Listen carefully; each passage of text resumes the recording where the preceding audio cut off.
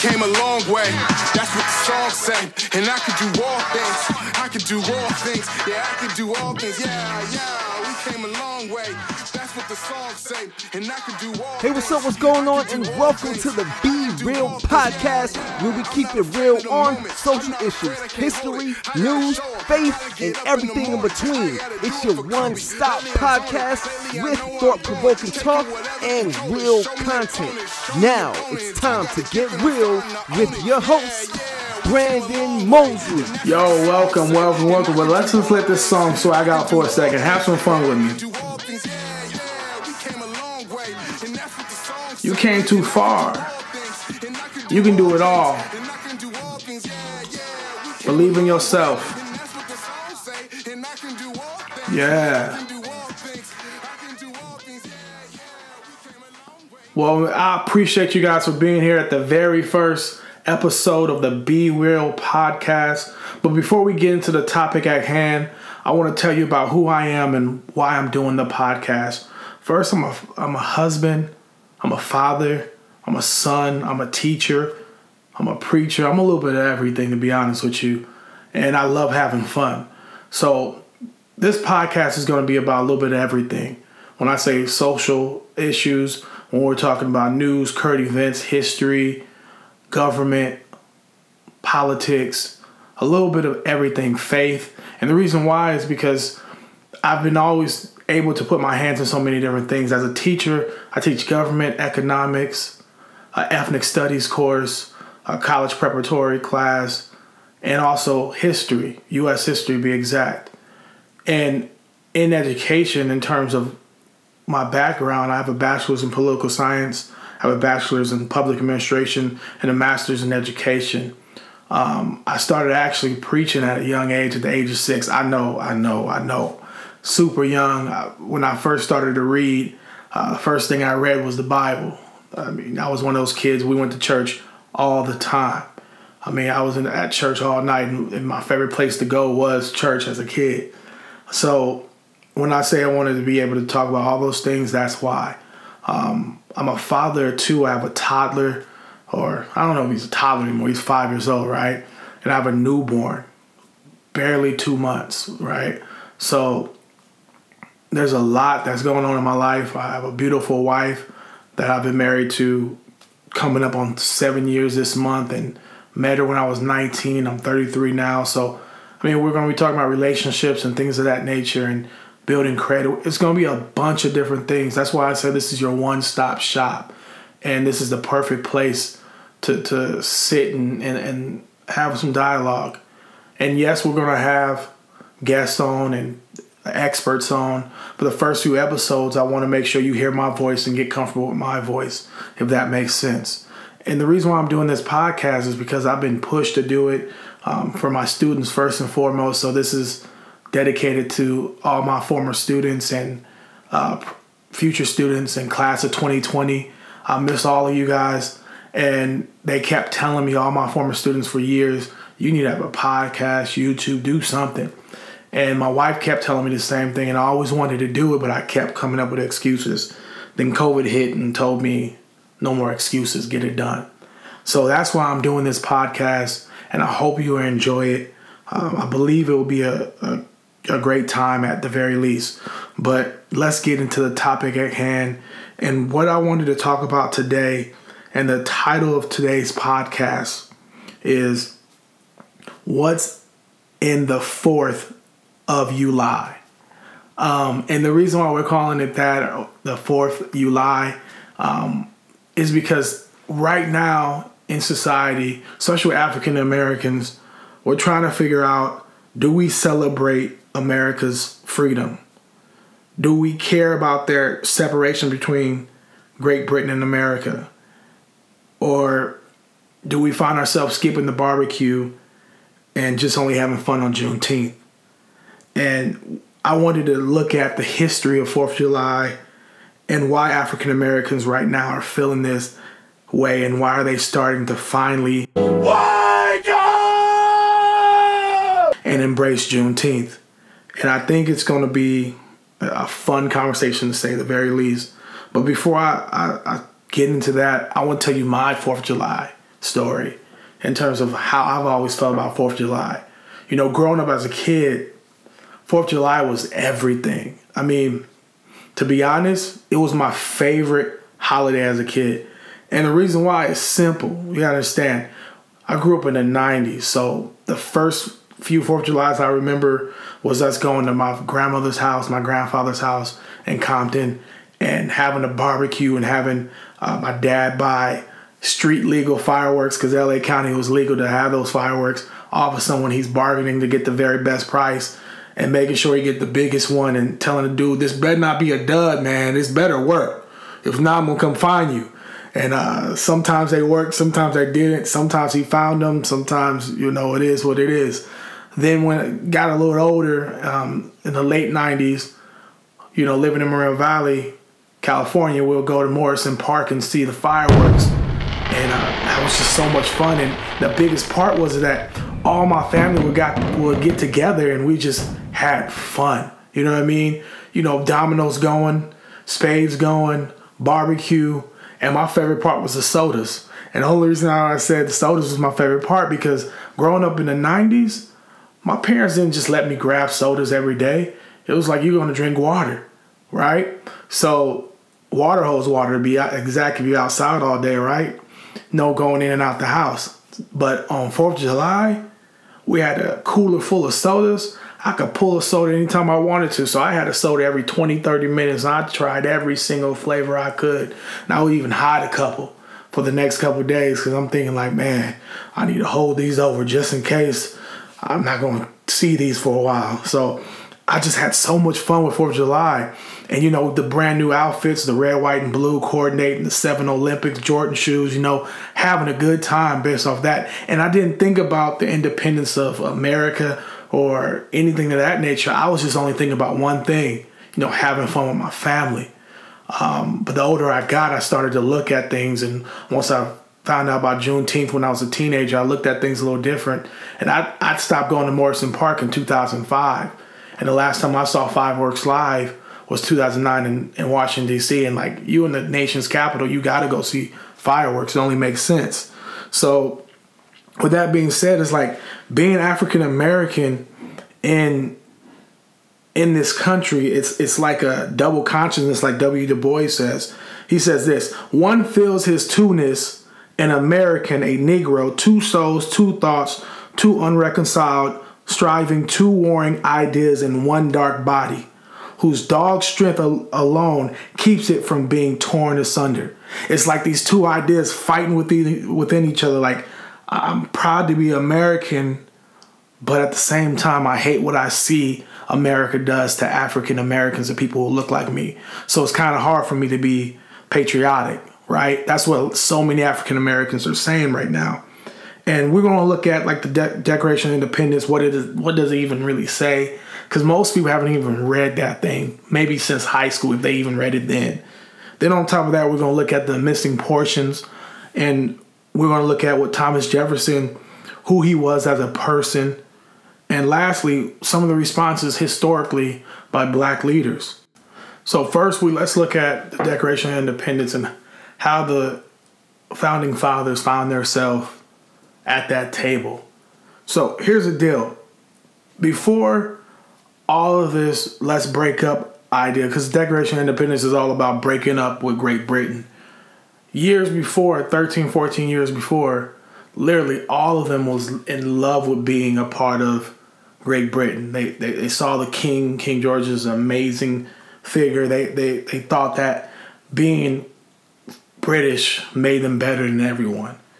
But all of a sudden, they found themselves paying taxes and they couldn't handle it. And they were paying those taxes because that war that they had between the French-Indian War that lasts so many years cost Great Britain too much money. So they pretty much told the 13 colonies, come up off your money. We need some taxes. Also, we got to keep an army here to protect you. So we're going to start taxing everything from sugar, glass, all those things. We need that. And when that started to happen, the 13 colonies didn't understand how you're going to tax me without representation. We all heard that before. And their idea was that you've never done direct taxes before, and you always tell us that, it's up to us how, if we want to be a part of this taxation, and as long as we got somebody in the representation for us, we'll be all good. But they started getting upset, and they found themselves, with the taxes on tea, and you all know about the Boston Tea Party, threw that tea over dressed as Native Americans. And because of that, intolerable acts happened. Intolerable acts was things like they closed the port of Boston because Boston was wilding. They literally found themselves forcing redcoats to stay in their homes, and they couldn't do it anymore. You also had the bloody massacre of Boston, where you had the very first African American, very first person who died was African American for this country. So when you see that as African American, you're thinking like, man, we really putting in for this country already, and we're literally slaves. He was a freeman, but at the time, we were slaves. So we find ourselves them gathering up together in 1776 in the summer, and they charge a young guy, 33-year-old Thomas Jefferson, to pretty much write their breakup letter to Great Britain. And of course it was edited and they looked at it, but there's some things that we all know that's in there that kind of says a whole lot about the goals of America. And one very particular line is this: we hold these truths to be self-evident, that all men are created equal, that they are endowed by their Creator with certain unalienable rights, that among these are life, liberty, and the pursuit of, guess what? Happiness, right? So when you read that, you literally thinking like, man, that means everyone, right? And when he's talking about these God-given rights, these natural rights he talks about, they're pretty much saying these are God-given rights that no man can take away, right? They can't take it, and they didn't give it to you because God gave them to you. And the crazy thing is, it's all about basic human rights because it's from John Locke. But 1/5 of the population at the very time had none of these human rights and had none of those ideas of these rights that can't be taken away, that's God-given and everyone's equal. Because John Locke, 100 years before, is writing this saying that not even a king is born naturally better than a regular person on the street. We are literally the same. Your position may be higher, but God gave me the same rights you have. And with that being said, they're looking at African Americans as, at this point, no different from cattle or property, land, or any of those things. So they're not looking at them as the idea of having that principle of having this independence, these rights. And Thomas Jefferson, looking at the Enlightenment era, he's looking at it as everyone's the same, right? And some say he was trying to sneak that in there to diss slavery. And some people may be right on that, but here's the deal. Locke says that if you murder someone, you literally forfeit your God-given rights because you're working on that, how can I say, the outside of reason. And here's the crazy thing. Pretty much everyone who signed the Declaration of Independence had slaves. And I would like to liken that as they're part of murder, because you had all these people being sent over on boats, dying, jumping out of the ship, being beaten, right? Disconnecting them from their culture, their language, their people, right? Stopping relationships, raping. So you got all these things happening, and they're talking about basic human rights. But look at the things they're doing to slaves, right? To people of color, black people. And we find ourselves thinking like, what's this idea of life, liberty, and pursuit of happiness? And the real word there is property. John Locke says property, but Thomas Jefferson exchanged it with happiness because he saw happiness as pretty much one and the same thing as property. The idea of freedom, opportunity, and ownership, right? But here's the deal. The African Americans, or the Africans at the time, didn't have opportunity for any of those things. They were literally the property the ownership that made these slave owners happy, right? And at the end of the day, slavery wasn't even mentioned in this declaration or in the Constitution. Even when we talk about the 3-5 Compromise, they're not calling them slaves at the 3-5 Compromise. They're calling them bonds, some form of servant, right? Servitude. So they were really hush-hush on using the word slavery. So we find out in the Declaration of Independence, they're not even thinking about slaves, right? So when you're African American, you're hearing this, are you really ready to join a 4th of July parade? I don't know just yet. So let's look at something else real quick. So there's a list of issues that America, or soon to be America, has with Great Britain, and one of them is this. Listen to this. This is literally in the Declaration of Independence. We're going to call it a DOI right now.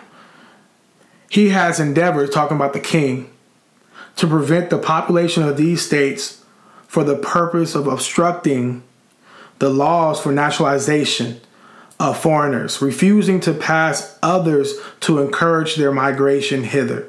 So he's talking about how the king wouldn't allow people from other European countries to easily come over to the colonies unless they literally find themselves denouncing where they're from, right? And when you're looking at America today, America's making it difficult for people to come over, making it difficult for immigration. You see ICE really being very active. You have children being locked behind cages, being separated from their parents. So literally one of their grievances was the king not allowing people to migrate over. So it seems like literally America has become the one thing, or exactly what they broke up with Great Britain for. That's ironic if you think about it. We literally had people die in the Revolutionary War for this, one of these grievances, saying we should have more immigrants coming. And now we're literally forcing people out of the country if they're, for some reason, having online classes at their college. This is literally what's happening today. I would say it's almost a full circle. We became the exact thing we hated, right? And the idea that the Declaration of Independence, the DOI, was setting all these standards of freedom is kind of crazy, because Thomas Jefferson said that he was writing this in the mindset that this is going to be the mind and the breath of America. No, this is not a legal document. This is not the Constitution, but it's the foundation of what we started this country for. The idea of literally striking out on our own and making sure everyone was created, or at least treated equal. And even when the Declaration of Independence was written, I mean, women definitely weren't treated equal. And we know by the Constitution, voting-wise, you had to have property in a white male to even vote for quite some time in this country. So it's hypocritical, to say the least.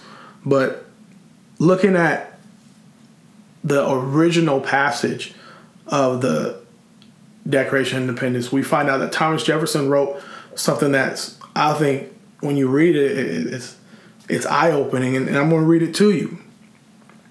And this is another grievance to the king.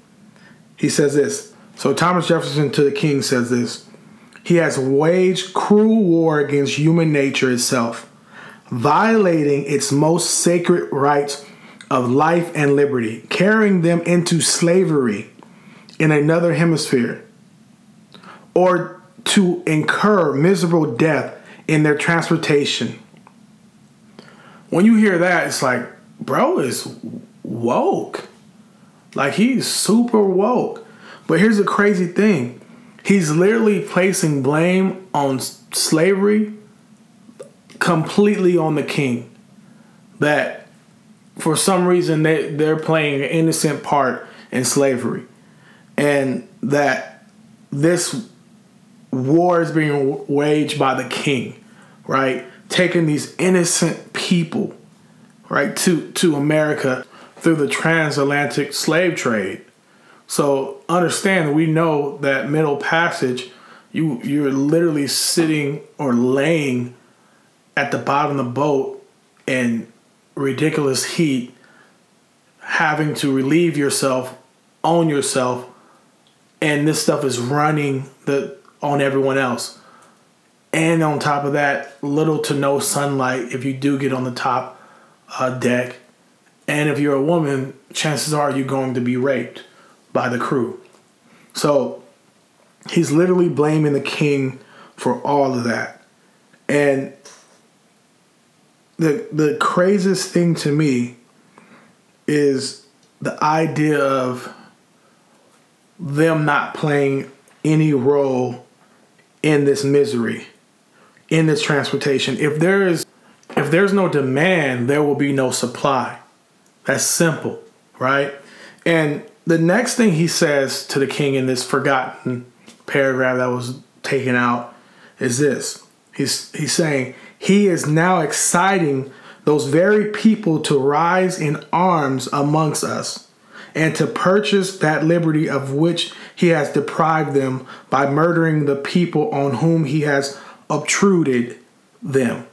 So obtruded means literally forced upon. So now he's saying the king has forced these slaves upon these 13 colonies in the planting community. Those who had plantations making millions of dollars in today's dollars, right? So he's literally saying, like, we're victims here. We don't really want these slaves. They're forced upon us, so we're going to just, take advantage of the opportunity, but we don't really want them, right?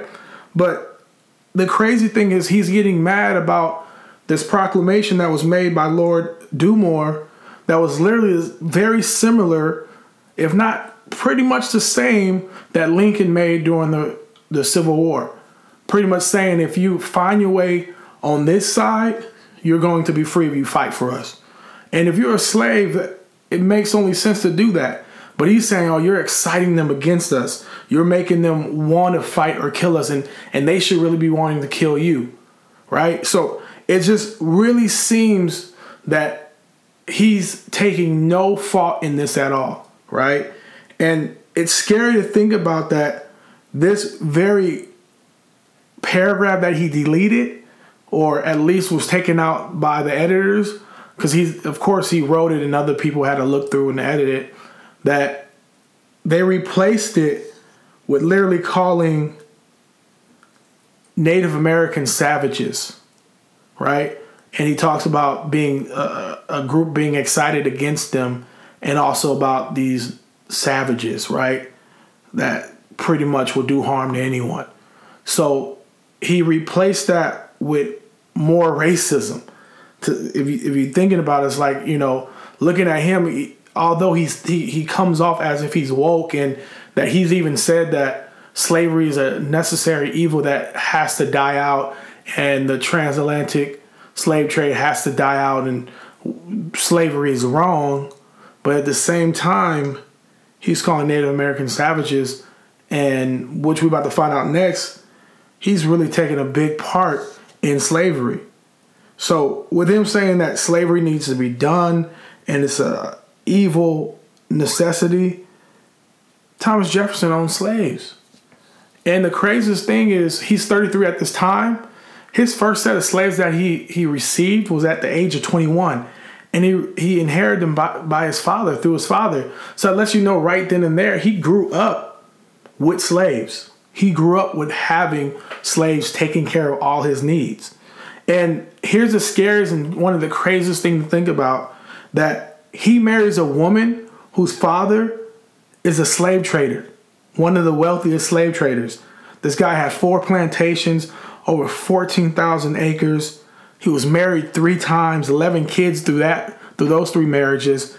And on top of all that, he had a slave, as they will call mistress, but he was raping a slave, and he had 6 kids by them, by Betty Hemings. So if you look at that, like it seems like he looked for a certain person to marry, right? To set him up for life. So with marrying one of the largest slave traders in Virginia's daughters, he ended up inheriting by 31, 2 years before the Declaration of Independence, over 135 slaves, right? including a 3-year-old girl named Sally Hemings, which happened to be his wife, half-sister.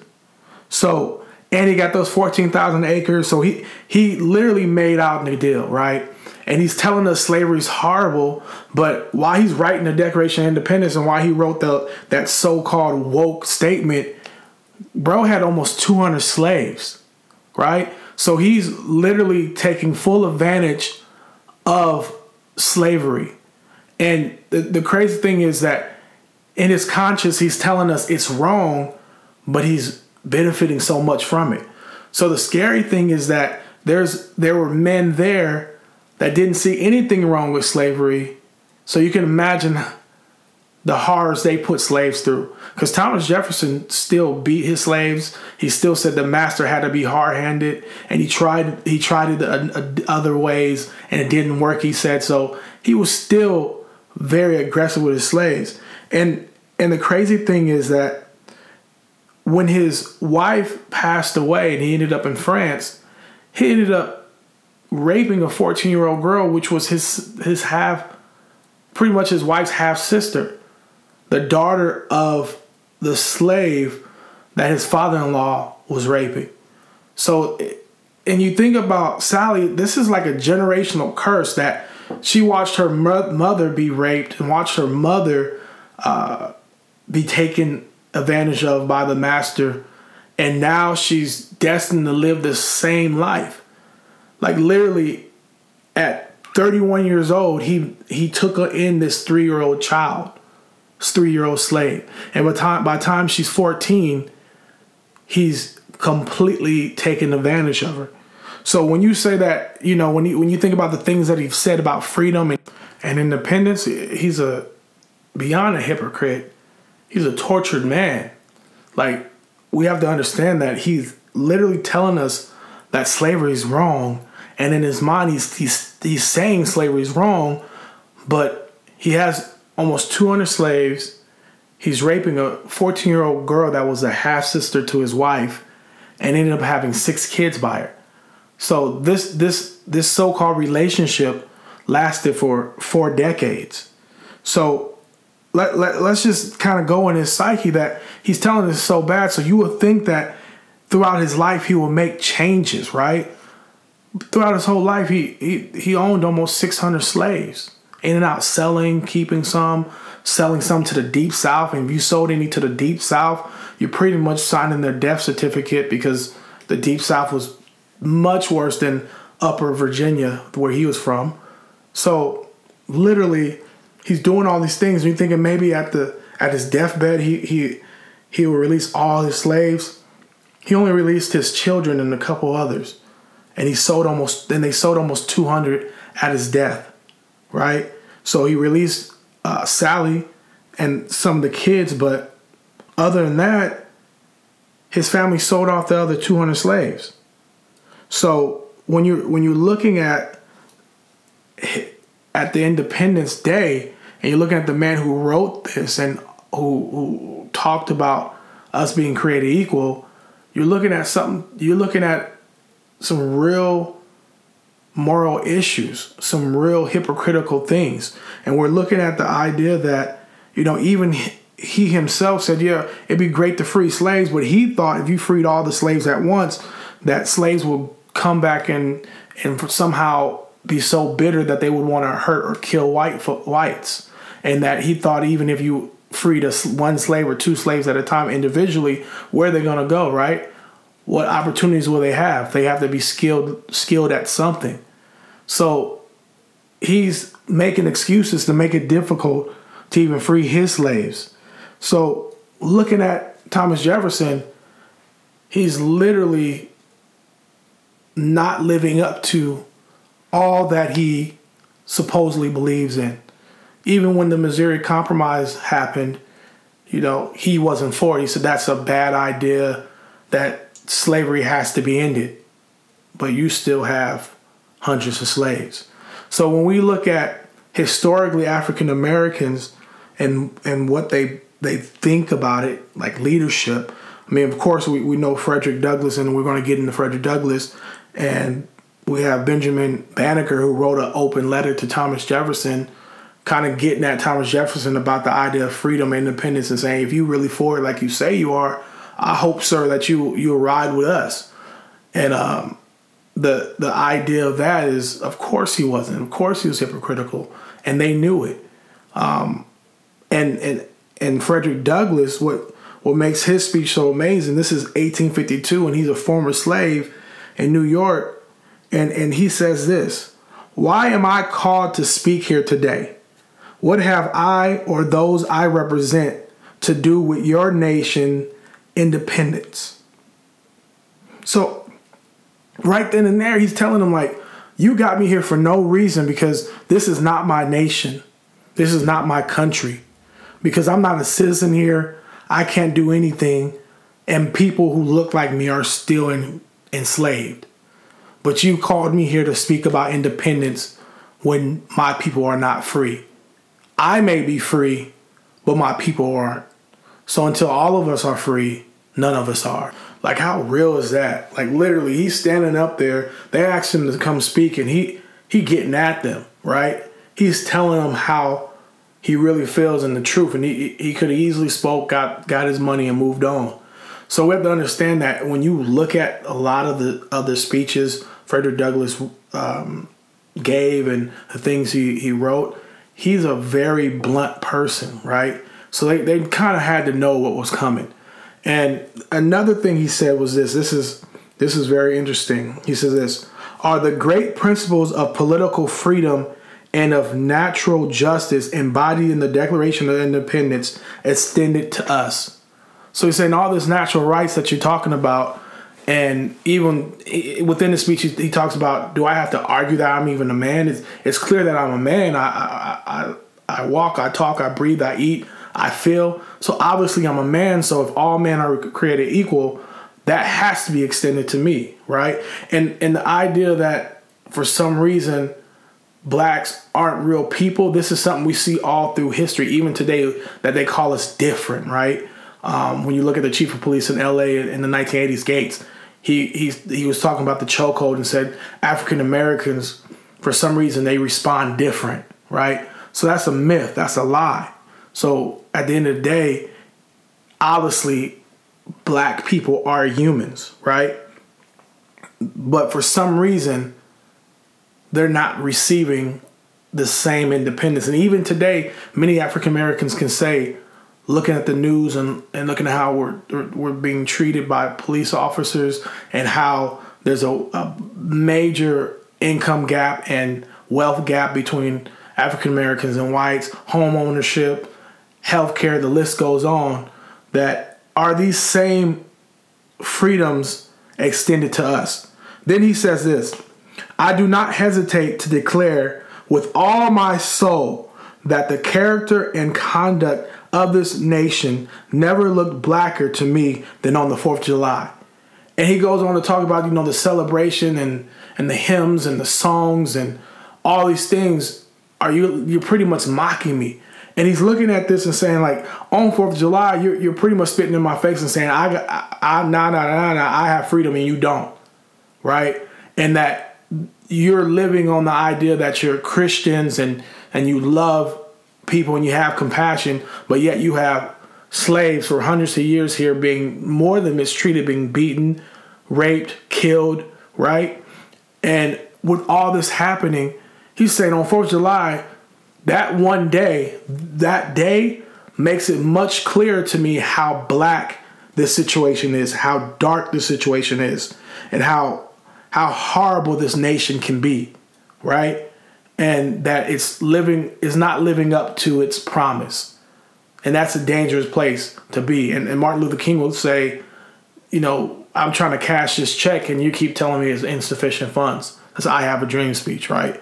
So Frederick Douglass is saying, like, I'm looking at all this, and if you're African American today, sometimes you're looking at the fireworks, you're looking at people wearing red, white, and blue, people waving flags, and instead of being glad or patriotic about it, you're actually angry because it's like they're living a fully free life with privilege, without any issues, without thinking about how your race will affect your income, or how your race will affect the way you're treated, or how your race would affect if you're going to make it out of a routine stop or not. That's literally what African Americans and a lot of people of color in general feel. So it's hard to have that same glorious feeling about 4th of July because you're looking at it, what it represents, freedom, and many of us still don't feel free. Then he goes on to say this, though. What to American slave is your 4th of July? I answer, a day that reveals to him more than all other days of the year the gross injustice and cruelty to which he is the constant victim. So he's letting us know right then and there that African Americans, even to this day, feel as if this just is a reminder of how this country's been built upon black backs, right? From the economy to actual buildings. We're talking about the Capitol building. We're talking about the White House, right? Free labor allowed America to become a superpower, to even in wars, using African Americans be on front line. We're talking about every single war. Vietnam War. We're talking about the Revolutionary War. We're talking about every single war. World War II. African Americans were a part of it. So building your freedom off of the backs of enslaved people or people who are being mistreated, right? And not receiving the same token of independence.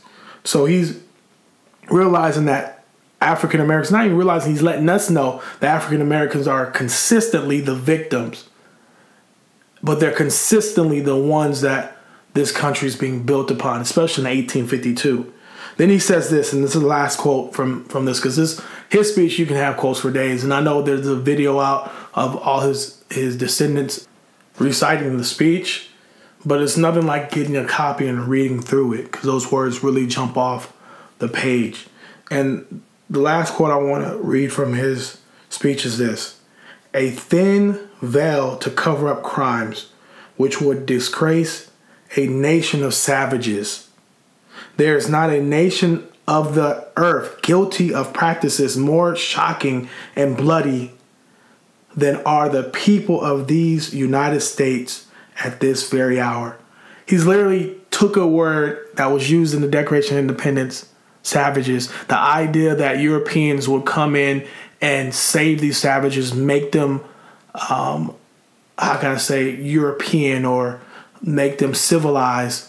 He's saying even with all this civilization that you claim to have and all this nobility that you claim to have, that at the end of the day, you're much worse than the savages and your crimes run deeper. Okay. Thank you guys for listening. There's so much more that I could say, but I wanted to keep it. Most of these podcasts should be at least no more than 30 minutes, but this one with the opening took a little longer. But I want to do something called Be Inspired Moment, where I give you a little something to take home with you. And one thing I want to say, I know 2020 has been beyond difficult. And I know it's been a tough year for all of us with the pandemic, with the racial tension, with the injustice that we're seeing. But I want to say this to you. This year's been a year for all of us to find ourselves, to find out literally about the people around us. And the last thing is to find out who you can become. So I want to say this: take advantage of dark times to find your light and learn how to shine. And with that being said, you can only see the stars really when it's dark outside. And sometimes you can only see who's really with you when it's dark outside. So this is the best time for you to find that light, start shining, and be the best you. Sometimes I think about Thomas Jefferson and his memorial and all the great words that are behind him and around him, and him standing in the middle of the dome and looking off to the water. It's a very inspirational place. But at the same time, I think about the nearly 600 slaves he owned. The man had amazing words and amazing theories that, if really put in place, could have changed America forever. Imagine what it could have been. Thomas Jefferson in his glory just couldn't live up to his own words. But I will say this, his words sparked the idea of freedom for millions of people. His thoughts, his theories, his words sparked the minds of people like MLK and like Frederick Douglass to have something to stand on and something to take with them when they went to go speak to white America and let them know these are your words, not mine. And a great quote from MLK is, I have a dream that one day this nation will rise up and live out the true meaning of its creed. We hold these truths to be self-evident that all men are created equal. It's complicated being black in America. I don't think it's my job to tell you if you celebrate 4th of July that you lose your black card or that you're not down with the movement or you're not woke. It's not my job to say because you want to enjoy some ribs and a hot link, some dominoes and spades and play some oldies that all of a sudden you're not black enough. But I will say this. Malcolm says this actually. You're not supposed to be so blind with patriotism that you can't face reality. Wrong is wrong, no matter who says it. So even though we want to be patriotic, we can still be patriotic and be real. We can still be patriotic and tell it how it is. We can still be patriotic and hold America accountable. So you can love the country. You can love being here. You can say it's the greatest country on earth, but even the greatest country on earth has a lot of work to do. And with that being said, I promise you this, that what makes America so great is you can make that decision to either celebrate 4th of July or skip out and protest. But here's the deal. I've made my choice. Just make sure whatever choice you make, you're proud about it. God bless. Have a good one. Thank you. I can do all things. I can do all things. Yeah. I'm not afraid of the moment. I'm not afraid I can't hold it. I gotta show 'em. Gotta get up in the morning. I gotta do it for Kobe.